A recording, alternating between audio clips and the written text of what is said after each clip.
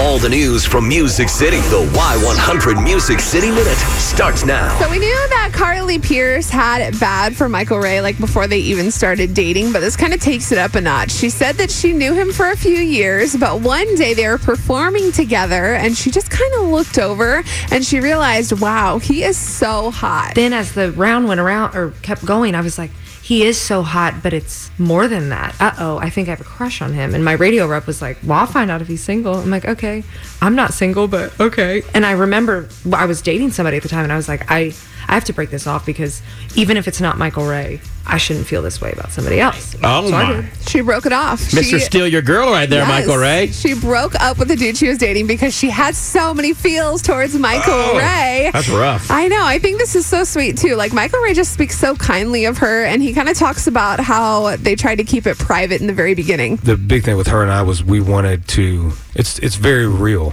It's a real thing that's very serious to both of us, and we wanted to have that time together before letting everybody else in on it. You know what I mean? And just really get to know each other. All right, we're getting them on the show. Enough is enough. Cute. I know. Ridiculous. So a little celebratory romance because Carly Pearce is obviously opening for Luke Bryan tonight.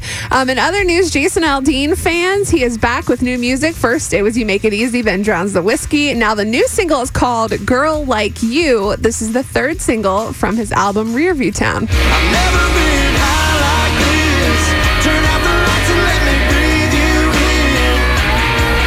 Your eyes are so down and body so cold, and I don't wanna let you go. I've never met a girl like you. I wish you'd write a love song already.